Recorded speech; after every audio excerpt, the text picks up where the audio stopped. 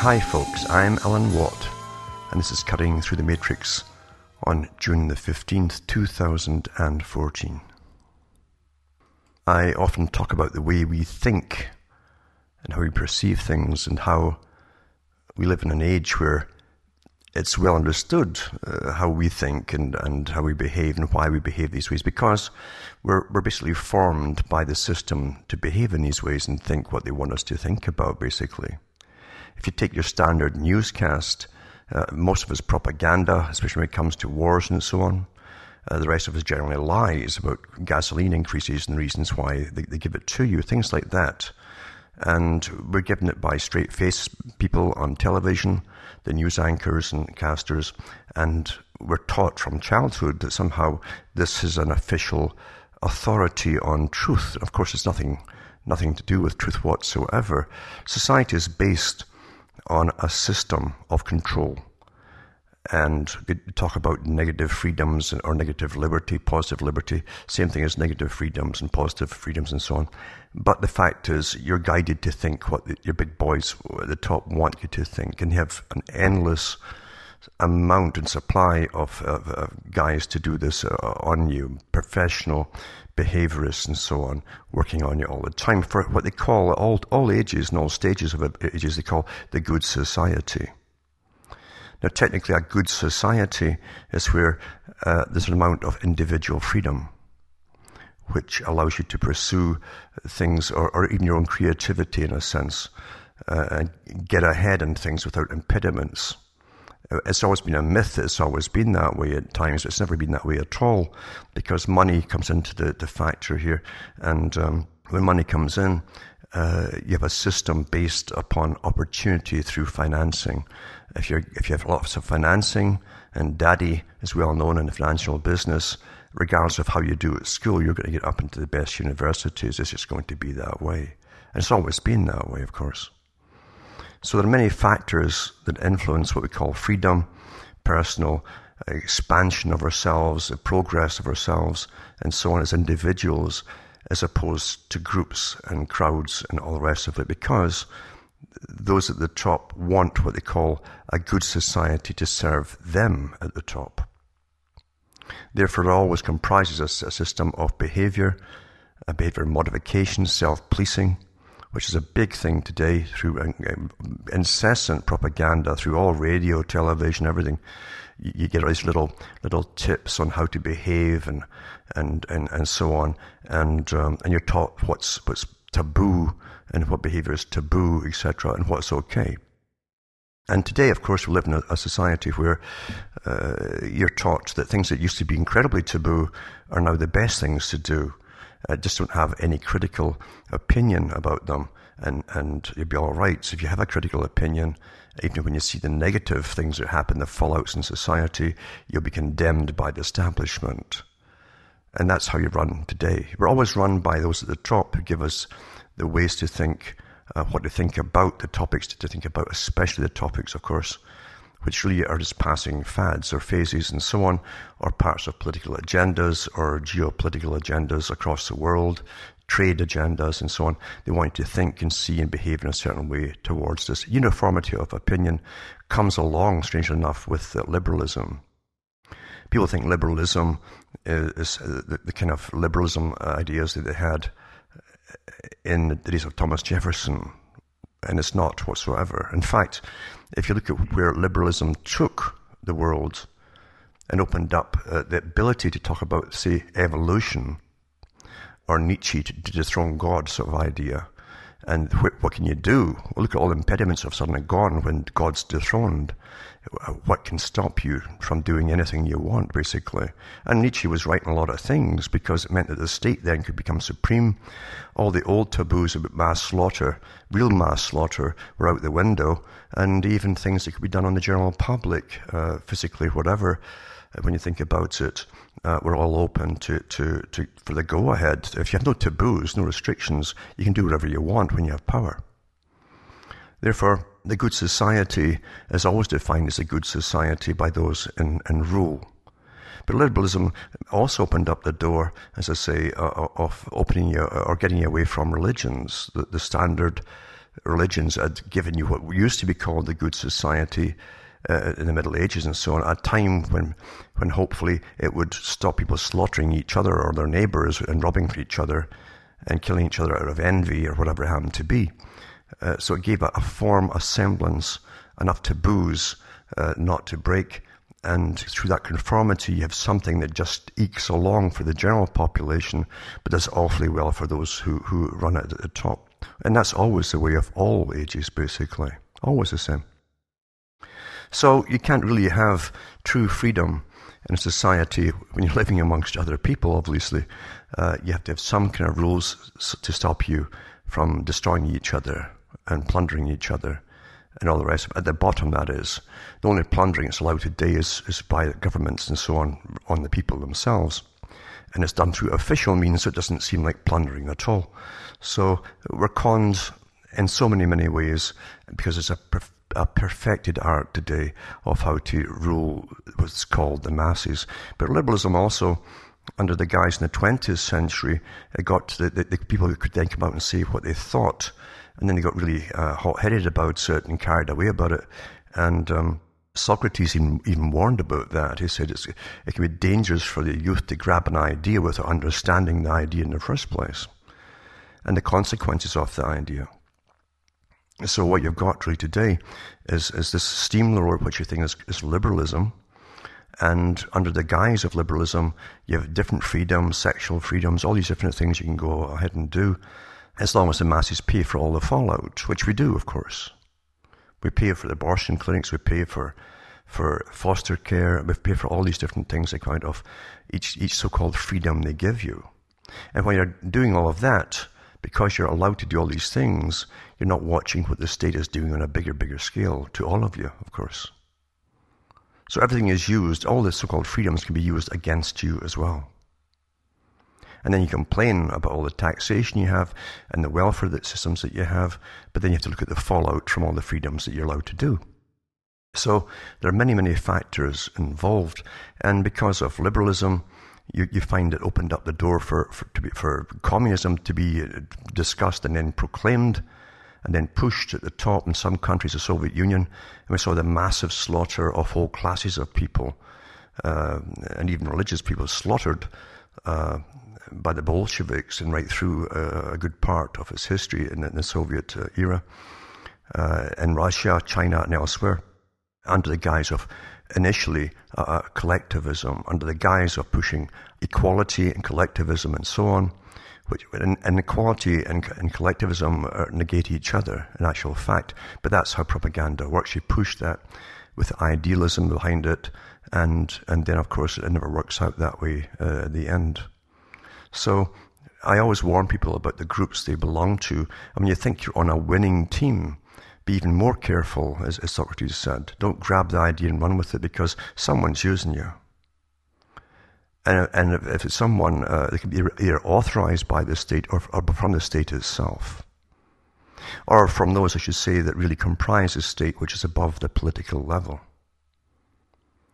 who work with all these think tanks. They come in and listen to lectures of these big, massive, tax-funded think tanks that you'll never get access to. They get all the feedback, all information from the studies and so on us, you see. Because everything comes from us, all wealth, it really comes from all labor, etc., etc. So be careful of what you grab a hold of and run with. We find the same thing with the Nazis. The Nazis was a new idea, pretty well new, you see. Lots of countries were into National Socialism in a sense, or at least the idea of the nation and empire building. And Nazism was part of that, expansionism, empiricism, that kind of thing. They never put that label on Britain for expanding across the world. And Britain, what is Britain? It's a corporation. The people who comprise Britain, outside of the elite that dominated it, hadn't really any say in the matter at all. When they wanted more guys for the military, they simply made sure more foodstuff was dumped in Britain. Farmers went out of business, sons went off to war, so you had a cheap, plentiful supply of soldiers. Either that or they literally put factories on go slow or shut them down to make sure there's enough people to go off and fight their wars. But that was never called Nazism, even though those at the top of the British Empire strutted around like any Nazi. That's quite interesting to see how we don't perceive things in the same way, primarily through the indoctrination we have after the events, even during the events. But as I say, Nazism opened up the idea for this whole new concept. Again, very socialistic, communistic in a sense, equality, you're all going somewhere as a massive group, etc. But it was liberal thought that allowed that to come out in the first place, you see. And liberal thought, in other words, was breaking away from the old norm, which was a rigorous set of understandings. And today we find that under the guise of liberalism, you find that liberals, the actual liberal parties and so on, are the most intolerant of all. They tell you what the normal is, and if you don't agree with it, by God, they can even imprison you for saying certain things.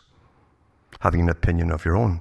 Very dangerous time to think you have an opinion of your own indeed. Unless, most folk actually, when they put out opinions, are along on the path of the liberal agenda, so that's okay. But it's not their opinion in the first place. They're simply parroting it and putting different wording into it. I always find it fascinating to watch, in your lifetime, movements begin and people joining them very quickly because they seem radical in some way. And those who give over their passions, their individual passions, to the collective passion, and that's what it's called, collective passion, where they give you a reason for being in the group and what the purpose of the group is and where it's supposed to go, they lose their individuality in the process. So you lose your individual passion for things to the collective, and if you're being used, you'll always be used, and you're unable to think critically about anything you see, hear, or whatever. Your inability to actually function individually has been taken from you. If you do try to profess any individual thoughts that go against the grain of the group, you're out, you're expelled and ostracized right away. There's nothing new in this. This also happened with religious societies in the past, where you've heard of shunning, for instance, where your group would shun you.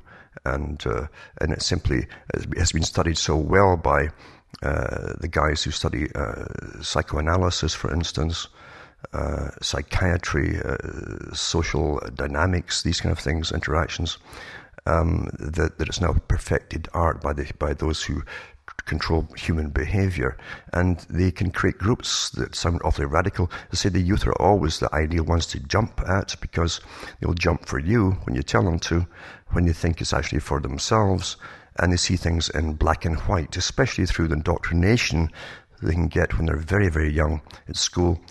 They'll believe what they're told. They're told these people are bad, they're cutting down the forest there. They can show you selected clips and the voiceover in the background telling you how bad it is. The bad music, they're very somber music, and you'll see everybody doing nasty things to little animals and so on. And that is your general picture of everything. What you're getting is a selective little part of something, but they're not showing the whole story. But you'll think it is the whole story, and you can be radicalized awfully easy, and often by very big businesses, by the way, who want those particular forests for themselves way down the road. If you go into the history of national parks, you find out the big foundations and corporations that started up the idea a long time ago for future use and exploitation for themselves, but they didn't want any other competing interests. They wanted it for themselves solely, and even had the laws written, often by their own foundations, representing the corporations, which were handed to government and passed right into law. So everything is basically a con, unless you can figure out for yourselves what things are really going on, why it's going on, and who is using you. Some people get awfully depressed. They've gone through so many movements, one after the other, when they get to the stage where they realize they're being used by every single one, or the premise has been false. It takes them a long time to realize this, and they've been used, and their whole life has been used up by other people's, other experts, programs, and they were completely unaware at the time that they were the useful idiots. But that's the way of humanity is always used for a minority at the top, the dominant minority that runs it. They know who they're taking you. You don't. They'll tell you one story, but they'll do another. Politics itself works on that premise, of course. All the promises come out initially, what they're going to do, and it never happens, never materializes. And you're always upset, but you don't vote in a new party, you're voting the old party out. You're so sick of them. And that's why it keeps going this way. People never learn, though. They keep voting all their lives because they're told by the state to do so. And it's a bad citizen, of course, who doesn't vote. That's what they tell you. But as Professor Carroll Quigley said, he said the topics eventually all become the same when it comes to election time. It's jobs, it's health, it's this, that, the other, schooling, the welfare, the usual things. So all the parties talk about the same things. And Quigley also went on to say that every leader of every party back in the 60s, he wrote his main book. He said it's been like this way for 60 years, not just in the US, but in Canada and the old British Commonwealth countries. And it still is today, obviously. So they're pre-selected for the leaders. Doesn't matter about the ones down below them. Their advisors are often members of the CFR2, for instance, and Royal Institute for International Affairs. And the ones down below, the smaller politicians, are allowed a little bit of competition. That's what he said. They're allowed a little bit of competition because they don't really have the say, but they can show their stuff. And if they're the right stuff, they'll be selected to go higher and invited to join the CFR, Royal Institute for International Affairs. And not all of them do get into that, of course. So it's a rigged system. As I say, what you vote is for the last lot to get out. Other ones, of course, they're doing a bit better than most folk will vote the same way they did before. If they think it's conservative or whatever it happens to be, they'll vote that to try and keep things the same because they're benefiting. The ones at the bottom, of course, will try all the what appears to them more Marxist or liberal, but in fact, it's all the same. All the same. I followed and did some studying on the NDP in Canada, National Democratic Party, and some folks say it's a bit left of Karl Marx, but they've been trying for a long, long time to get into rulership, or the feds, basically, the federal government. And when you go into some of their top leaders, what fascinated me was they're often put into departments of the United Nations for a while outside of politics, especially to do with the International Monetary Fund, which of course was set up by the Royal Institute for International Affairs, this private organization that helps run the world, and they own the World Bank too. And some of them get put into these positions, the idea being that they use your tax money when they get into the Overseas Economic Development Corporation, for instance, to use your tax money to put businesses across the world in third world countries, and it's generally funding the setup of factories owned by the international corporations that already exist, but you pay for it all. And then your country, because they borrowed the money to pay to this for this purpose, you then have to pay the IMF back and the World Bank back on their behalf. So it's a big circle of con games that go on under many guises, and the public never figure it out at all. So we're living in the con game world. It's always been this way. It's more effective today because all the think tanks, which produce the advisors and put them around presidents, prime ministers, and so on, that they're all well trained in how we work as the masses, as they say. Those at the top always want a standardized society, if possible. And the more this technique becomes effective, the more standardized they want it. They become afraid of the individual. And so you get all the condemnation about the occasional individual who still won't either shut up about something or who asks questions which are taboo in this day and age because they've been deemed taboo by the top. And the taboos are reinforced not just through newscasts and documentary specials, but all through movies and dramas, etc. Even comedies will put them in it too. You must go along with the flow, the authorized way of looking at today's taboos, and do what's called the right thing for the right time. Then you're accepted, you get a pat on the head, and folk don't shun you. But very few folk have the gumption or the gall anymore to completely be themselves. It's very difficult. And it's so perfected, in fact, the propaganda techniques through novels, movies, everything. Don't forget, the writers are given cash grants by governments for inserting into fiction, all fiction from all sources. The PC updates, politically correct updates, what should be taboo, what's not acceptable, etc., etc. And they write it into their stories to make sure that this becomes a meme throughout society. And it works awfully well indeed. And what I'm saying is beware of groups. And if they're well funded and they get a lot of media time and so on, then be very, very careful, because there's something else behind it.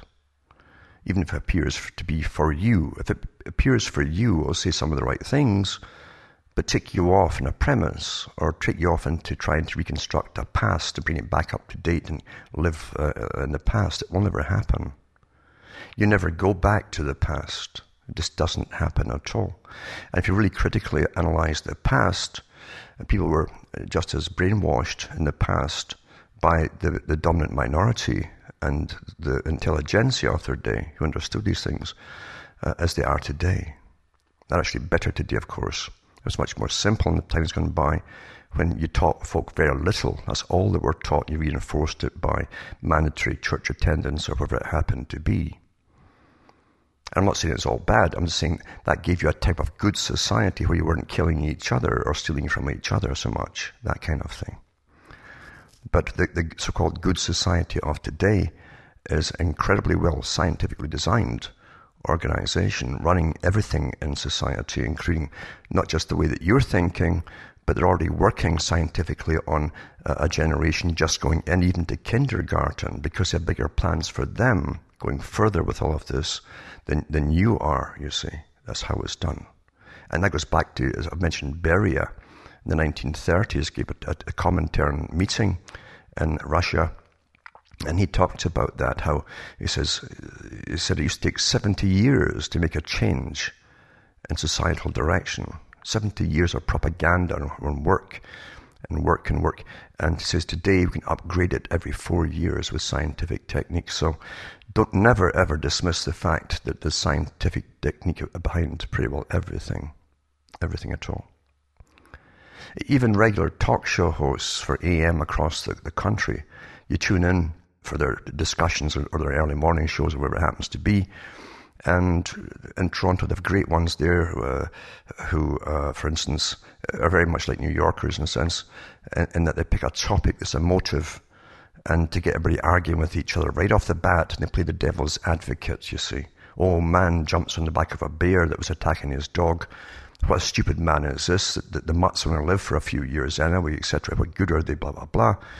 And immediately the reaction comes in with a phone calls, oh, I've got dogs, I love them, etc. And then the ones that they'll play the devil's advocate phone in and go the other way. Oh, yeah, they're stupid. Now, the man had no brains at all. He should get a psychiatric evaluation, yada, yada, yada. And every topic is like that. You're given the topic off the bat. You're given the premise by the tone of the guy who announces it to you. And you'll get the people pleasers as well, who will always try to people please the guy who brings it out. The talk show host they see as the expert, the kind of grovelers, the guys that would bring the apples for the teacher, and they'll phone in and agree with them, and so on and so on. So it's interesting just to study the different types that fall for the traps that are laid out for them to fall into. But then again, why get up in the morning and have someone else's thoughts and irrelevances put into your mind in the first place? But folk today have been trained not to sit in silence and think for themselves. They're terrified now of silence. They become fidgety and anxious. There's always noise. The radio's on first thing. Their cell phone's blaring away with something that's preset in it, and they can't stand silence. Thought and thinking for themselves actually is scary to them. Now, collective propaganda through all the means I've mentioned before, when they're used, will overwhelm the individual, and especially your critical faculty, your ability to critically analyze anything. If you join the group, that critical faculty is out the window, because the emotions are then amplified in the group, and you become almost fanatical. In fact, you might become completely fanatical inside the group. Now, in the past, as I've mentioned before about good societies and so on, You'll also find that those who control it and laid it out for you to follow always use propaganda of many different kinds. But when it's all the same, then it's to make you all feel the same. And again, you'll suppress your critical faculty, but sometimes it'll work out for at least peaceful coexistence. And there's less neurosis, they find out too, when there's a uniformity. Whereas in the past with religions or whatever, there's a uniformity, a feeling you're all, and it's going on from the same direction. You have a reason for existing. All of these things are given to you, and you don't worry so much. When that falls apart, as we've found, as religion diminishes, for instance, and scientific systems take over more and more, statisticians, all the different cons that go on, there's more neurosis because people feel that they're lost and they don't know where to go.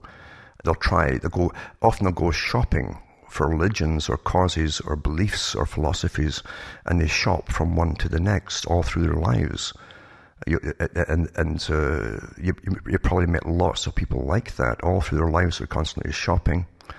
It was very noticeable during the so-called hippie era, and they went from one meme and theme to the next, just jump, looking for reasons for living, existing, and so on. Things that would give them answers. But when they become unfulfilled, they jump to the next one, and the next one, and the next one. And they don't realize they're being guided by those who give you all these things along a certain path. And they'll go collectively on that path. That's why terminology goes along with it. They're given a terminology to use, just like a doctrine, and all the catchphrases. And then they're given the new ones for the new meme that they're given to follow. But it's basically a shopping for meaning, for a way to live, and also to be involved and be part of some movement or group or whatever. You'll also find when you join groups, big groups that are authorized from above, especially, that you become predisposed to further manipulations and suggestion down the road. And sometimes through the big think tanks, if you follow their strategies and so on, they talk about creating a society for the next generation or the future, and you're being primed for the suggestions that will be put out along the way, which will lead you along the certain path to be the desired citizen that they wish to create, who will accept the changes that they have planned for you down the road. So you're primed by predispositions and ready for it when it happens. You think nothing of it. Your critical faculties, remember, are destroyed in the process. You don't think critically about things or say, well, whoa, wait a minute. You seldom hear that anymore from people. They simply go along with it because they've lost their individual critical faculty along the way. And what goes along with propaganda isn't just the visual. You'll find, and I've mentioned this so many times over years, that they used to be called psycholinguistics. Now it's neurolinguistics, and the big neurologists are involved, and behaviorists and so on. So we live in a verbal universe where we're persuaded into things by the way words and sentences are constructed and put across like a computer. Because if you are basically the computer, as they often use the analogy today, then you live and make your decisions on all the information being fed into you, which you think is your own, basically, or you're being selective, you think. But no, you're taking all these different things purposely put out there, fed into you. And remember, a computer program, a person who creates a computer program, I should say, he understands that computer. He understands its language. He understands how it works and so on, and its processes. And when he feeds a question in, ideally, the great programmer knows what answer it must arrive at. The conclusion must be logical according to its program and the system in which runs it and so on. It's logic, if you like. Therefore, when you're fed all these different facts, statistics, etc., you will come to the conclusions desired by those who designed the premise in the first place for you to arrive at. So it's very simple, but it works awfully effectively. And we live, as I say, in a verbal universe today. That's why phrases, for instance, little phrases, Lenin said the same thing: we shall win by phrases and slogans. That's why you're given these things to repeat over and over again. Global warming. Now it's climate change as the warming fell flat, etc. And the chem spray trails are all over the skies. They deny they're doing it, but you go into the geo corporations that are involved in this, they're obviously doing it, and they admit to it in a covert sort of way, because it's getting to the stage there's too many folk at last, after years and years of being spread, looking up and seeing this mush being created above their heads. And they're watching the manipulations of the weather constantly. So we live in a completely controlled system and environment, and nothing is put out there really except lies and trivia. The trivia, of course, is meant to think that you live in a little colloquial cut-off area in the boonies or something, and this is how you all behave. They give these little personal stories that mean nothing to you, except that they're telling you that this is a good person. The state's always telling you what a good person is. And it's a person who doesn't cause ripples or waves in any possible direction, who's involved in things which don't really matter as far as change goes, and that's the good person, the little personal stories that you get. Think little emotional things that keep you going ooh and ah, etc. Just like the little stories on animals they give you in some newspapers, even though they pose the photographs and things like that to make you go ooh and ah and talk about it. It keeps you away from thinking deeply or critically about anything that really matters. Now, religions never die. They often change and they adapt. And even when those who come out against religion bring in their new theories of society under various guises and terminology and so on, in the scientific age, they're still religious. They're religious in that they decide what the good society is to keep everything fairly stable for the existing structure at the top. And they never talk about the destruction of the monetary system as it stands, for instance. That never happens. It doesn't matter who gets in. And of course, they have religious premises. All of them do. Even the science community has look at all the scientists who are employed by the International Panel on Climate Change at the United Nations, getting awfully well funded through all our tax money, for national tax monies and international tax monies, and the money from the United Nations that all comes from our taxes too. So they're not going to go against the premise that this is happening, because after all, they catch on very quickly too. It's a social program here for real change in the way that we are to live and be under more control. They understand that perfectly well. And you never ever separate sciences today from politics. It cannot be done. Can't be done. There's always an agenda at work. There's no true science anymore. If there's true science, you'll be discovering lots of things all the time that are really of no use at the moment to anybody. But it doesn't happen. Lots of studies go on, thousands of studies go on, all funded by foundations, private foundations that really run the big international world, but they keep the information to themselves for their own use. But we're given statistics, etc., to follow, which is simply a way of conning you to go along with some theory or whatever for the present, even though they'll disprove it down the road by a contrary theory. And science today is often made up of nothing but theories, what they call science today, not the true sciences. But they take on religious premises. That's the important part, because whatever is politically correct today is put across in a religious way, with real condemnation by authorities and media, etc., on the person who says something, or quite asks a question, or perhaps knows too much and doesn't understand why they must keep their mouth shut. So a religious technique is used upon them. You must be a good member of society, which means you believe what you're told to believe. And you will, very much like George Orwell's 1984. If you're caught out because you don't really believe something, which has been put across in a fanatical religious zeal or zealous way, then you'll be sent off for reconditioning at the very least.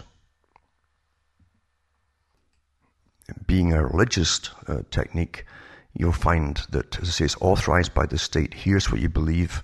You're a bad person, or they'll use a lot of derogatory terms, which you're used to hearing put on slurs on certain groups of people or whatever it happens to be in the past, and you'll apply it yourselves to them and think, oh my God, I don't want to be seen as that, so you shut up and go along with it. You must believe. It's very, very religious, and the technique, of course, is used. And it's artificially induced. Now, much of the world's news is really faked. Really faked.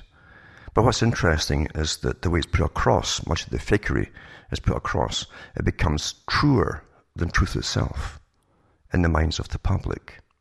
Because they all agree, they've all heard it, and they know that they should believe it. Therefore, it must be as truer than reality itself. If you check into it in any depth at all, you'll find it's untrue, of course. But that's what you often find with propaganda. The information will seem truer than fact. A lot truer. Be very careful there. Be very, very careful indeed. Now, many big think tanks that study this and use it against us through the experts which are employed by the powers that be, talk about us living in a hallucinogenic world.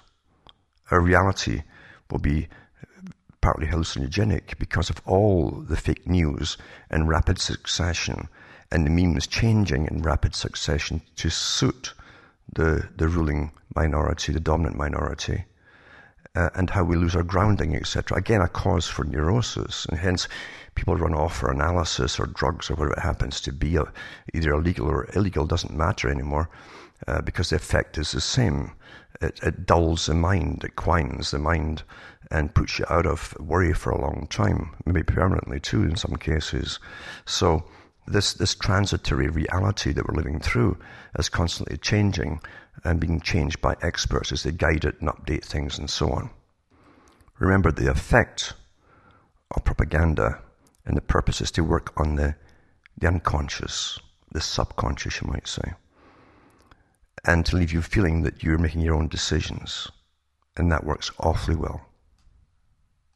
It was said long ago, in fact, that by those who studied society and philosophies, etc., and history, it was said long ago that the democratic systems wouldn't need so much fakery in the news to con the public to go along for the so-called good, cohesive society, workable society. But at the time would come if one particular superpower arose, or another, or maybe two, then that would tend to break down, and the masters of efficiency, the high priests, you might say, of efficiency, would not hesitate to use constant propaganda. Well, we are there today, especially since we're moving into what's called the global society, where the minority, and the financial minority too, will dominate the whole planet. They're pretty well there, in fact, to be honest with you. And so you're being programmed in preparation for all of this by incessant, upgraded and updated propaganda techniques. And many folk think they can escape it and avoid it by not listening to certain things. But if you watch television at all, or even listen to media all the time, or read media all the time, you're being affected by it. You can't help it. And you become inured to it. And once you're inured to propaganda techniques, there's no going back. It's got you. Quite simple. I've often thought about power itself. Power from the dominant minority all the way down, because there's many categories of power structures all working for the dominant minority in one way or another, and benefiting, of course, more so than those at the bottom. That's how the whole system, society is worked out.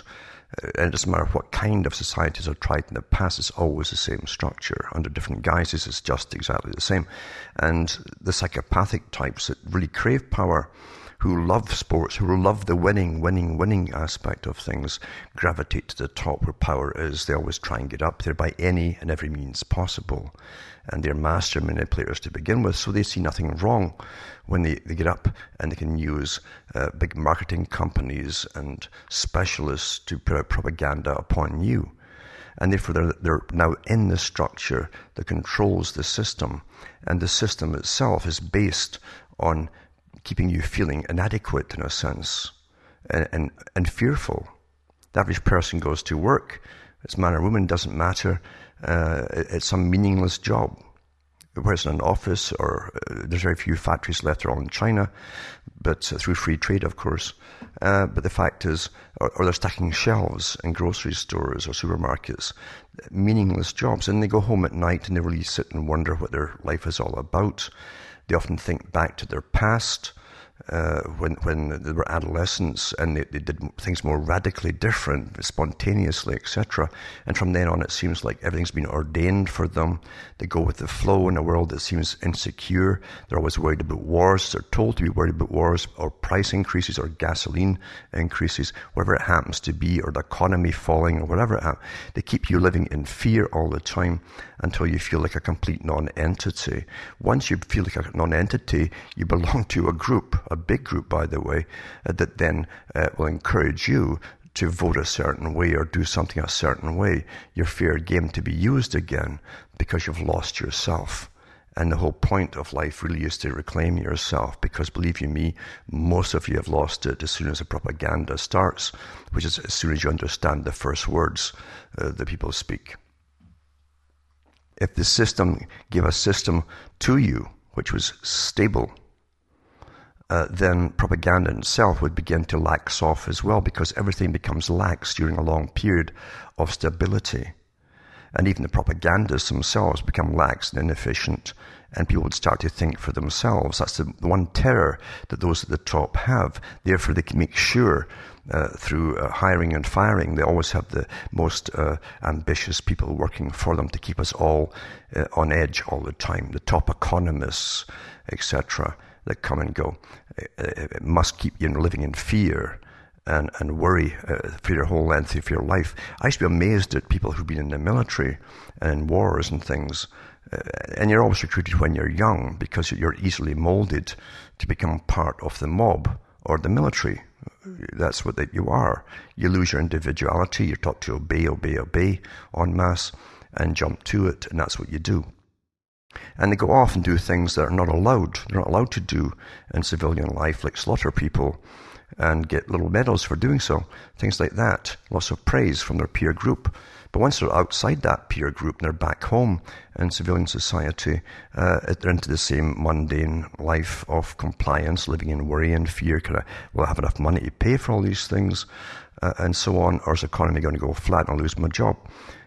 So they constantly look back on the one time that they felt they had some kind of freedom, even though that freedom was directed into benefiting a plan which they had really had no idea what it was about. It's like the guys who go off to fight Gulf War I, and then they continue, and it really never stopped, Gulf War I, to the present time. And it's like the only time they lived at one time. And when they come back into civilian society, they fall apart. Because suddenly they are nobody again. There's no peer group there to pat them on the back and etc. Say all the comforting things that make you feel accepted. You're just one of the faceless masses, you might say. And they've lost it all. So even when you think you've lived one time, even though you've joined the military and fought in the greatest causes and all the rest of it, you're being used. And you are allowed to do very primitive things, which, as I say, you would not normally be allowed to do. You'd be severely punished for going around and slaughtering people any other time in your own society. When people have got to a stage where they feel they're living in a void, and a spiritual vacuum, and even a meaning vacuum, it's meaningless in a sense, then of course they have a hard time even living with other people and families, for instance. The television takes the place of conversation.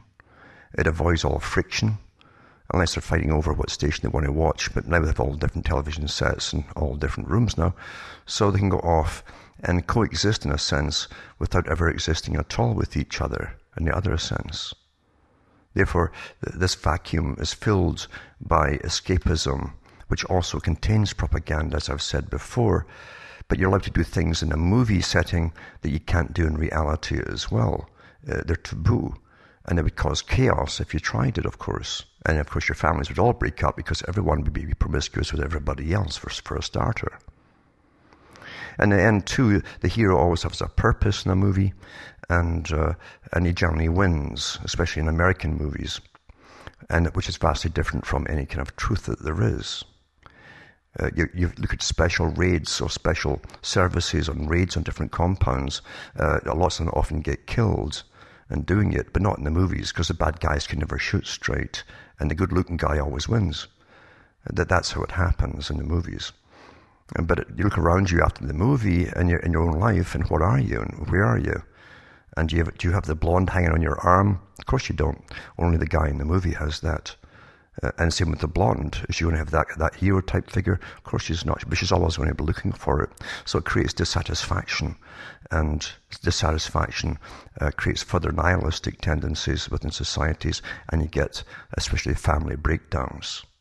But it's very interesting to watch families literally stay together to an extent for maybe the raising their children up to the university age or beyond, and very little is ever really talked about in the home, because television and radio takes the place of having to converse with each other. There's a form of escapism constantly available to them, and there's also intense indoctrination being put alongside the fantasies which they all drink up. Now, the reason that great writers, for instance, that were futurists as well, wrote great books back in the 1930s, like Huxley, Aldous Huxley, and you find that his associates too put out good books about that period, because they were all involved at a very high level, in fact, with working on the propagandists of their day and the dominant minority. Some of them belonged to the dominant minority, in fact, some of these big authors. And they talked of the future to come, where a form of nihilism would come with all the pressures of the technical society we live in today. And they were well aware of the techniques they'd have to employ to keep us all distracted, constantly distracted from the self.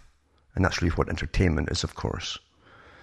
And many examples came out of that era. Even in the 1930s, 1938, I think it was, you find a man called Butlin in Britain created the first sort of holiday camps, which even many working class people could afford. And the idea was to constantly distract the people from the day they went in, all through that day, with distractions and a guided kind of tour of distractions, so that every day was different from the last day, and always kept them from stopping and thinking for themselves. That was the point of it, and that's why it was such a great success.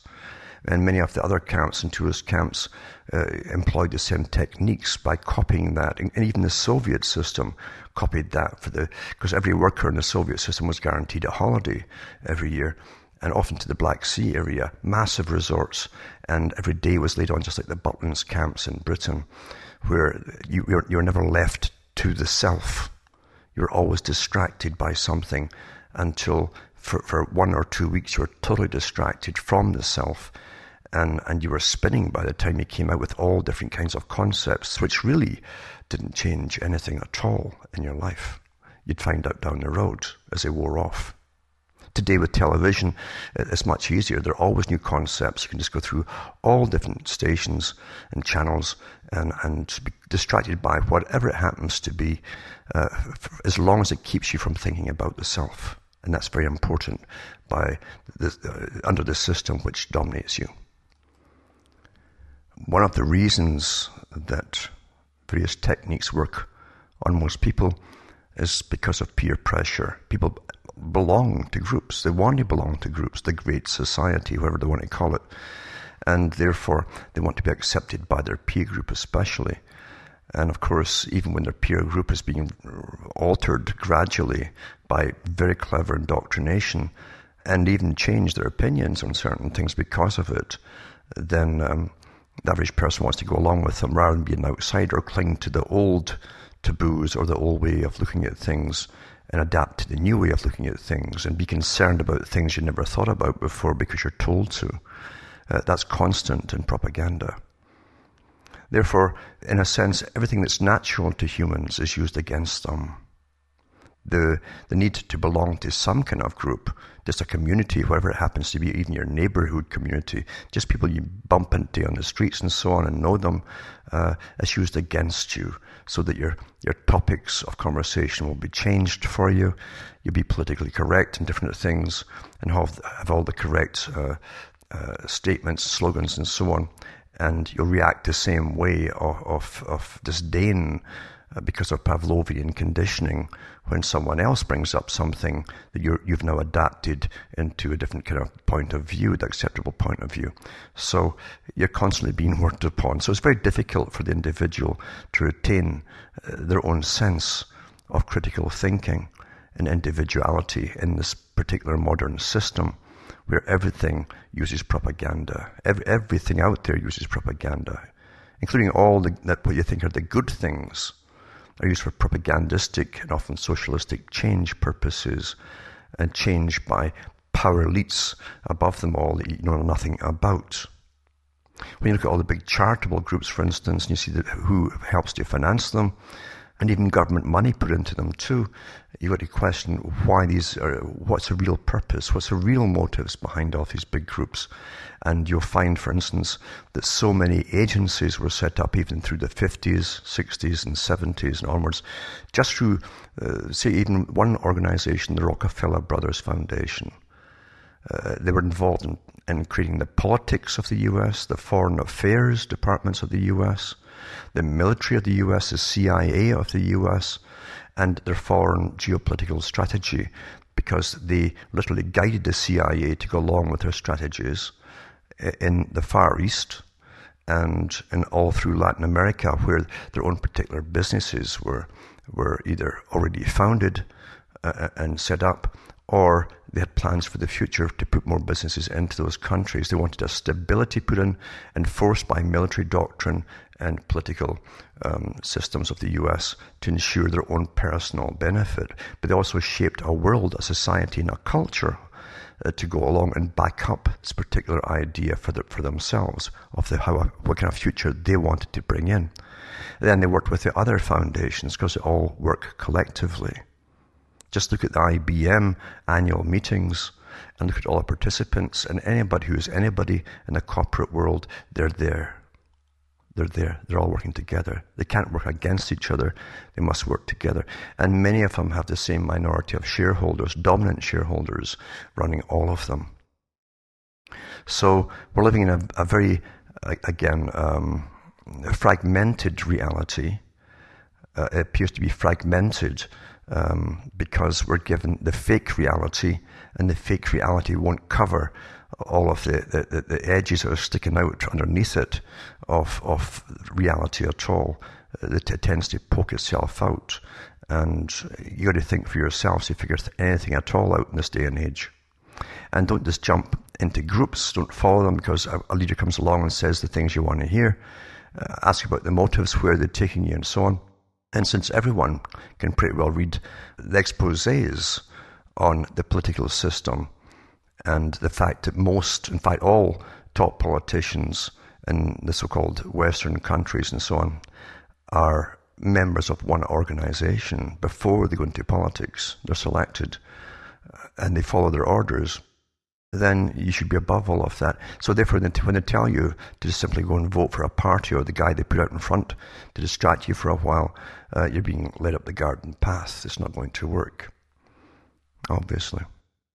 The General Joe will never break through into reality. He's a creature of conformity, and propaganda has worked very effectively on him.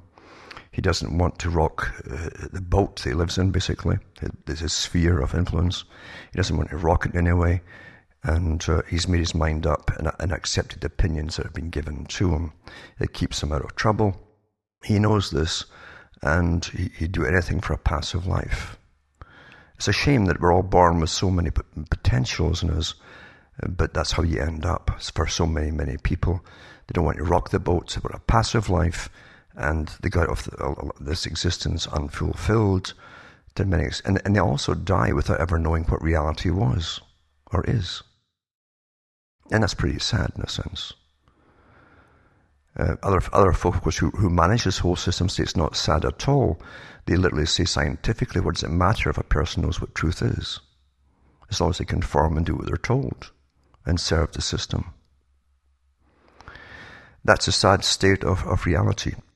And I'm always wary, I should say, of people who suddenly come out to present themselves as leaders and lead you in circles forever, you know. Think for yourselves. As I say, you must think for yourself. And if you don't do that, then who's doing the thinking for you? Someone is. Lots of people actually are. And don't just parrot their opinions in conversation like a clone, a programmed clone. You have a great mind, so use it. And if you use it, it won't solve all the problems. But it certainly makes you free in a sense. You understand what the problems really are. And the chronology, as I call it, that we're born into, and the techniques that are used to go along and conform, and even get updated when it's time to change the system to a little degree to suit the masters. We are upgraded as it goes along. Always be aware of these techniques being used upon you. And when someone says to you, oh, you can't say or you can't think that, or you can't even ask that question, there's something vastly wrong, not just with the person saying it, but the system that allows them to say that and even promotes them to say that to you. Because surely general inquiry is the only way you can learn anything at all. And you have to ask questions. A child asks all kinds of questions because they haven't got it through their head yet. They're not allowed to. They learn that as they grow up, and they learn that in school. You must socially conform to the status quo, whoever it happens to be at that particular time. But that's the only way you can possibly learn and come to conclusions and be a more complete human being, is to understand what's happening, why things happen, why you are the way you are, and look at all of the influences working upon you. Who did they serve? It's not you. It's not you at all. So start using your minds, for goodness sake, and take that adventure. Now, many folk, I'm well aware, don't want the adventure. They've chosen what seems to be the easy way out, complacency.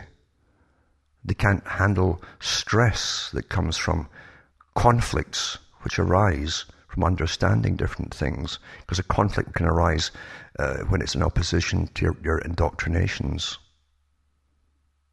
And that sometimes arises in people, and they can't quite handle it. Some have a different pace of going forward than others. Don't overdo it, so don't have too big a meal of it all at one go if you can't handle it. Take a bit at a time and think it through. In silence, preferably. You can't think with distractions going on. Well, that's a brief run through of something. I had nothing planned again tonight. I just opened my mouth and yapped, so we scratched the surface in a few things. Now remember too that I can do with your assistance if you like what you're hearing, and it certainly is educational. You could possibly help me out by sending something in. You'll find out how to do it at cuttingthroughthematrix.com. And I'm not asking for you to send your big donations here. Anything at all will do. Because lots of people across the whole planet listen to my talks. Many other people have taken it and put it in books form for themselves, never mentioned me at all. And that's just the way things are in this system and this life we live. But you can certainly help me out too, because it costs a lot of cash, as I say, to keep all the websites going, everything else going that goes along with it. And also too, I'm amazed at how many people I've never heard of before who simply write in to ask questions about things, who are also writing their books, and they never think about, they think you're a walking library doing nothing else. So they give you this to pass the time, I guess. But it would certainly help, as I say, because people have used much of what I've talked about over the years, and universities, even some universities and professors have written to me to ask me if they could use some of the talks I've given. And other students have gone through their universities with them, in a sense, and have used my talks for their own thesis and various subjects, etc.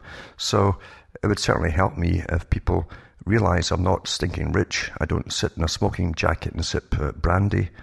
I have to work and live, and I don't expect much in life financially, but enough to certainly get by. And when things get bad, you're not getting by, I have to remind people. We become complacent at times too, because folk think they can turn on you and you're on, and just like a TV show. Well, I'm not selling ads. And that's how television shows can finance themselves, and radio shows. Constant advertising, and many of them even have cuts and shares and the things they're selling too. So I don't have any of that. I prefer to give you something straightforward without breaks and interruptions, because that's how you truly learn. And I'm not doing it for any other purpose. So from Hamish myself from Ontario, Canada, it's good night, and your God or your gods go with you.